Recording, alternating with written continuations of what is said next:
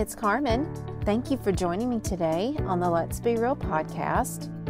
And we're right in the midst of the Christmas season. And so what better place to talk about things of Christmas than right here on this podcast.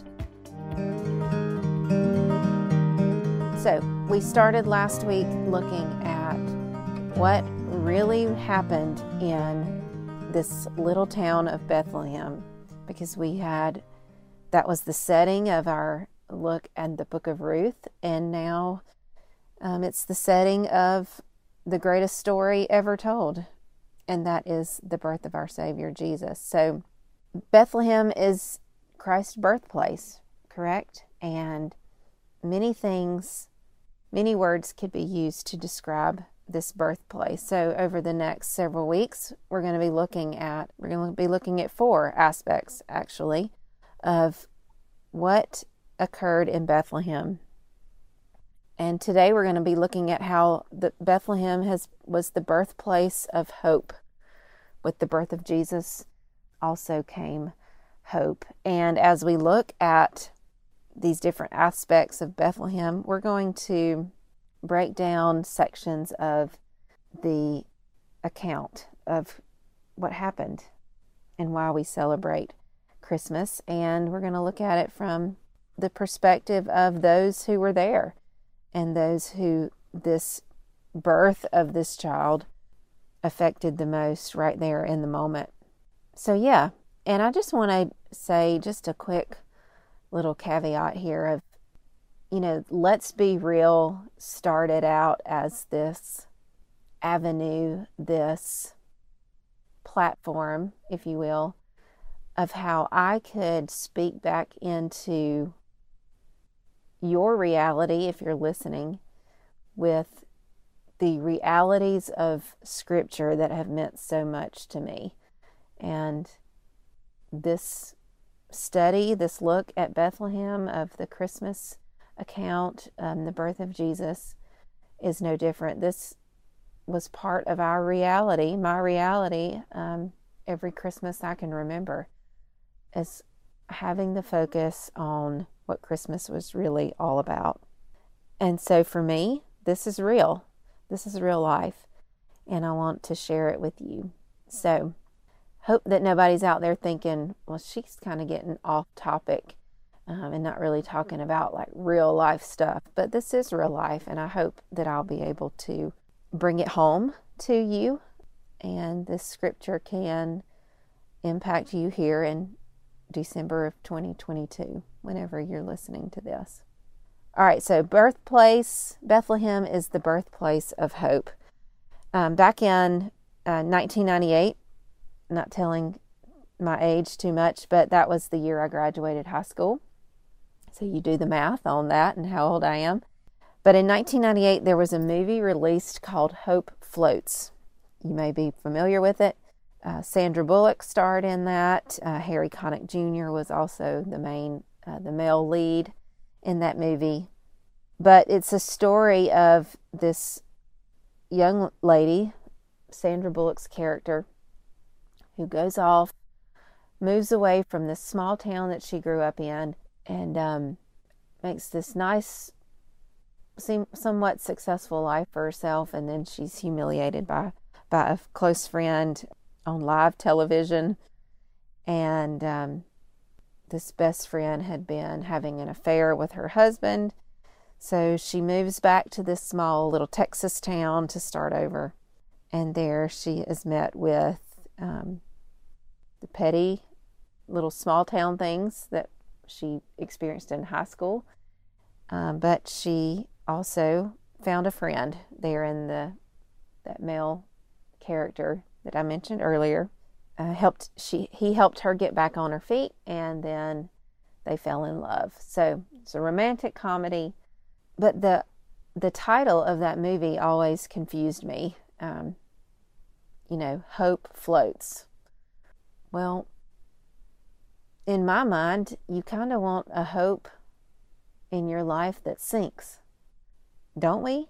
Don't we want to have a heavy hope that It's not just going to float on the top of the water, but it's so heavy and so concrete that it would sink straight to the bottom if put in water. And so I think with that in mind, this is the type of hope that Jesus brought when he came to earth and when he was born. He brings a hope that is heavy, that it's concrete. It's not going to float on the top of the water. The wind's not going to catch it up and drive it away. It's here to stay. And as we look at this, some scripture, we're going to go to Matthew chapter 1, and we're going to look at Joseph. And let's really just go into this account from scripture with Joseph eyes. If we were Joseph and this happened to us, what would we be feeling?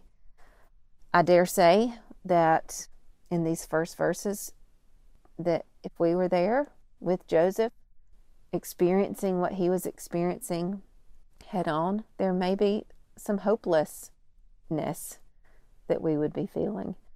But by the end of it, I think that Joseph is given a hope that sinks, a hope that is going to stay and that's going to see him through what will continue on and to happen to him and to his wife Mary. So Matthew 1 verses 18 through 25 is where we're going to be, and I'm going to read that for us and then we'll break it down.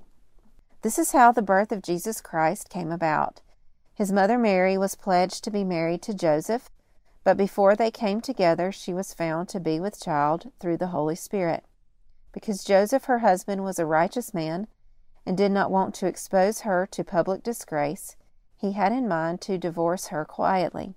But after he had considered this, an angel of the Lord appeared to him in a dream and said, "Joseph, son of David, do not be afraid to take Mary home as your wife, because what is conceived in her is from the Holy Spirit. She will give birth to a son, and you are to give him the name Jesus, because he will save his people from their sins." All this took place to fulfill what the Lord had said through the prophet. The virgin will be with child and will give birth to a son, and they will call him Emmanuel, which means God with us. When Joseph woke up, he did what the angel of the Lord had commanded him and took Mary home as his wife.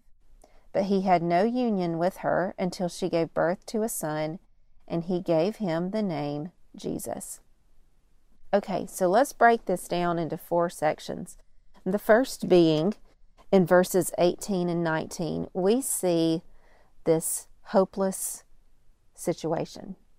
From what, like I said, when we look at this from Joseph's perspective, not our own 2,000 plus years down the road, when we look at Joseph, this young man who had his whole life in front of him, and yet here is this unexpected pregnancy from what Joseph would consider unknown means. What really was he considering in verse 20? This whole situation, he was considering it. He was probably running all the different scenarios through his mind. What has Mary done? What should I do?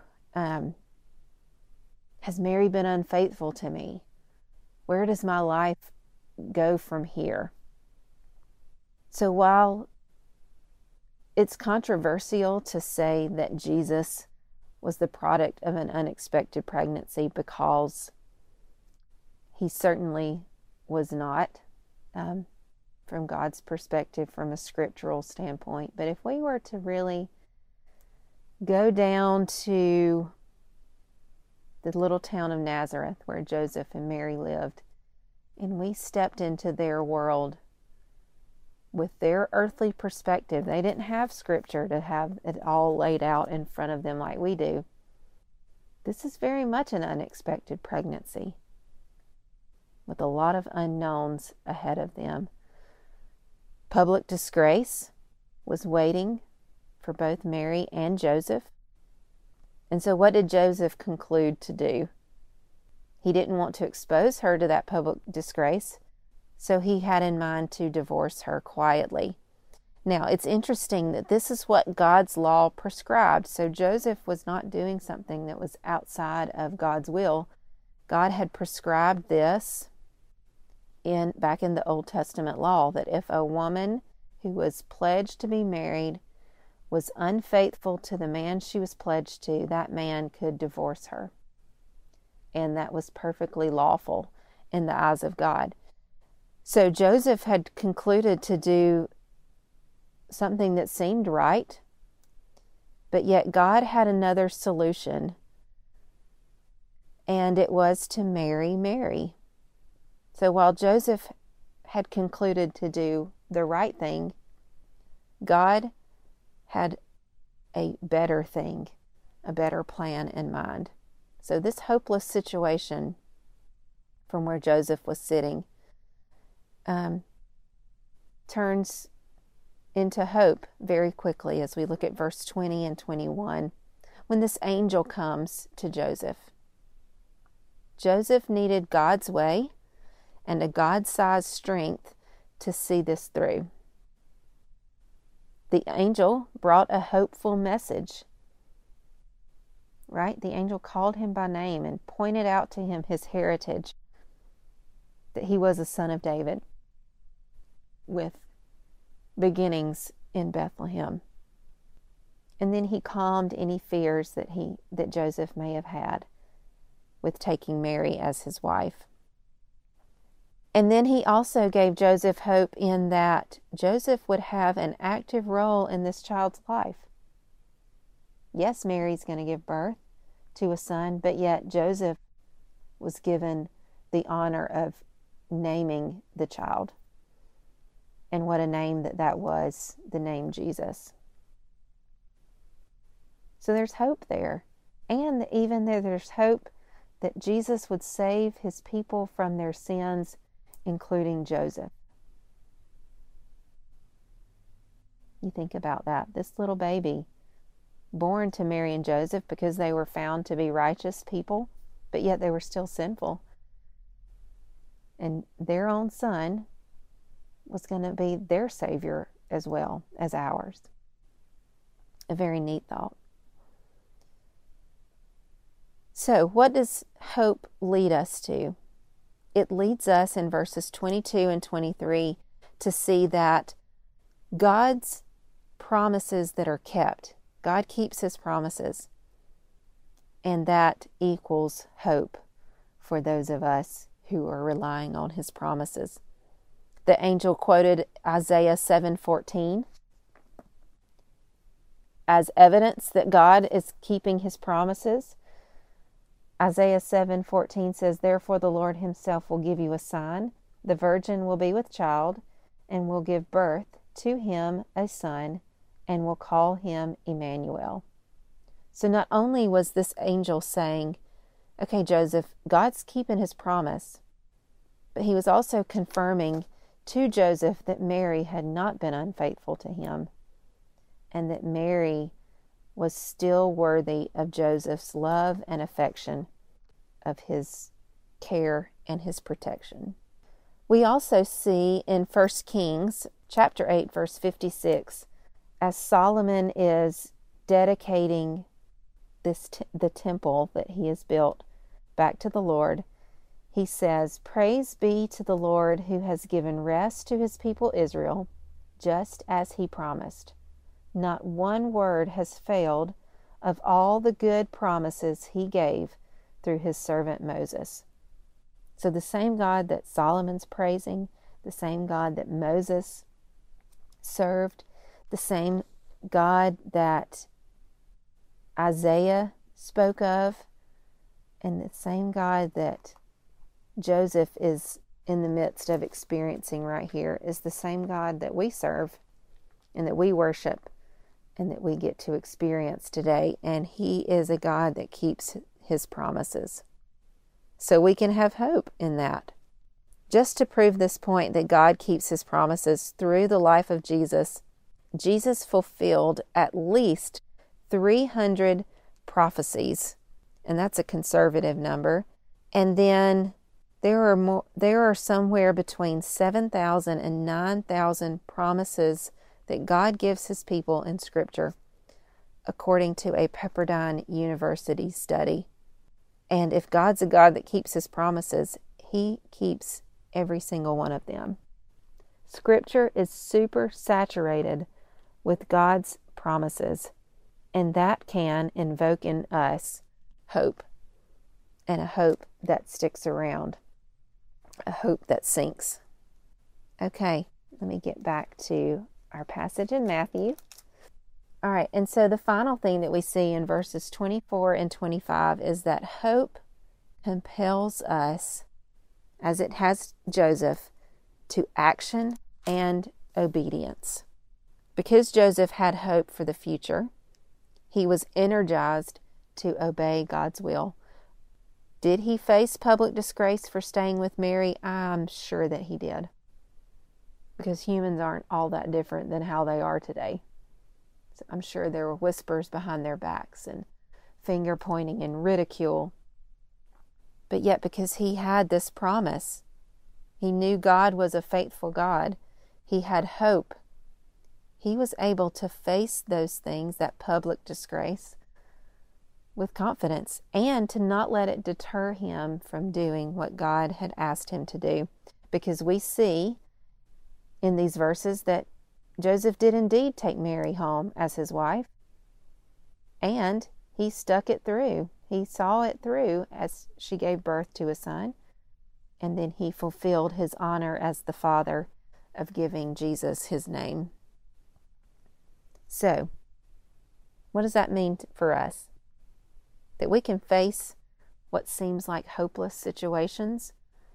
We can face them with hope, because God empowers us with his own strength. We can have hope because God keeps his promises. So whatever he's told us in his word, he's going to come through.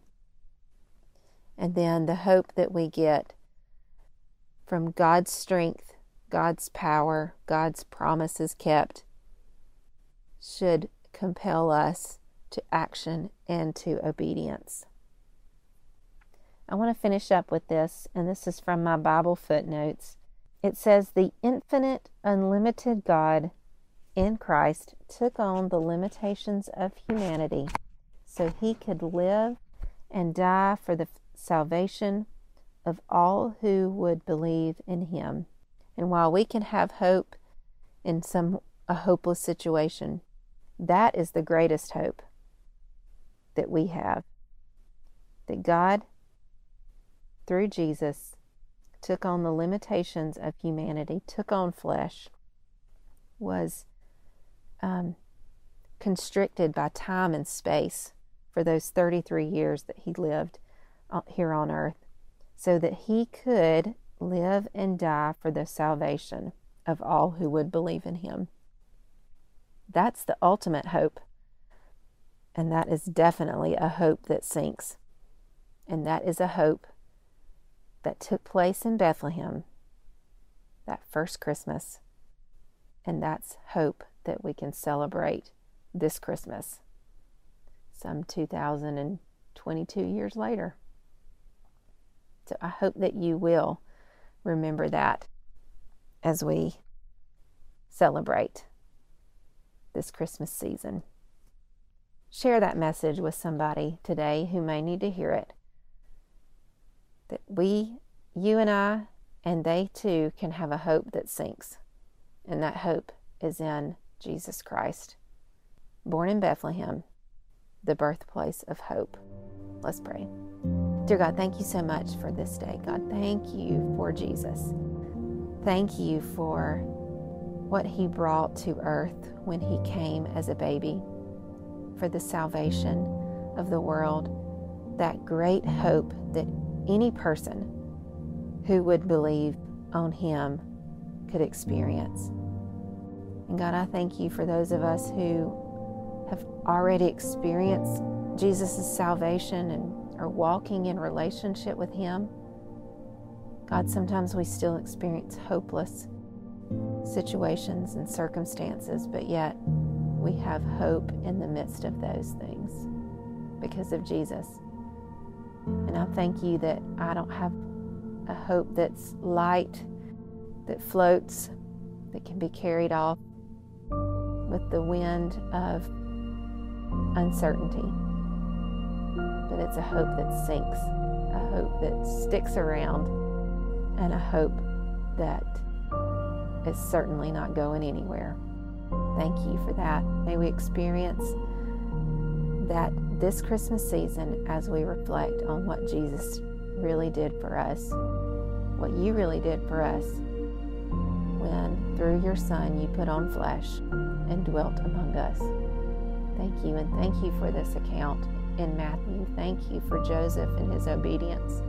He could have made another choice, but he leaned on you and he made the better choice. And we can do the same in our day-to-day lives. So help us, empower us, strengthen us. As you did Joseph, do it for us as well today. And we pray these prayers in Jesus' name. Amen. All right, y'all. I have enjoyed today. What a great reminder of the hope that we have in Jesus. And next week, we're going to look at Bethlehem as being the birthplace of peace. And we're going to look specifically at the angel who came and visited Mary and what his message was for her. So I hope you'll tune back in with me then and enjoy this season with your family and friends, and carry that hope that you have with you everywhere you go. I'll meet you right back here next week. God bless. Thank you for joining me today for the Let's Be Real podcast. I hope that you have been encouraged by our time together. Friend, I want you to know that Jesus is so important to me, and I want to share with you that you can have a relationship with Jesus just like I have a relationship with Jesus. There are 3 easy steps to finding that relationship. Number 1, admit that you are a sinner. Number 2, believe on Jesus as the only one who can save you, because he lived a perfect life. He died on a cross. He was buried in a tomb, and then 3 days later, he arose from the dead, victorious over sin and death. Believe that he did that for you. And then the third thing to do is to confess. Confess that Jesus Christ is your Savior. It's as easy as that. I want to encourage you, if you have not made that decision to follow Christ and go into a relationship with him, will you do that today? Will you ask Jesus to come in and be a part of your life, to be the Lord and Savior of your life, to be in charge? If you have made that decision today, I would love to hear from you. Please email me at berealcarmen@gmail.com so that I can be encouraging you, praying for you, and sending you some resources to help in your new walk with Christ. Check out more encouraging gospel-centered podcasts on the Kingdom Rock Podcast Network at kingdomrock.org. This is Carmen. Go be real. The world needs to see it.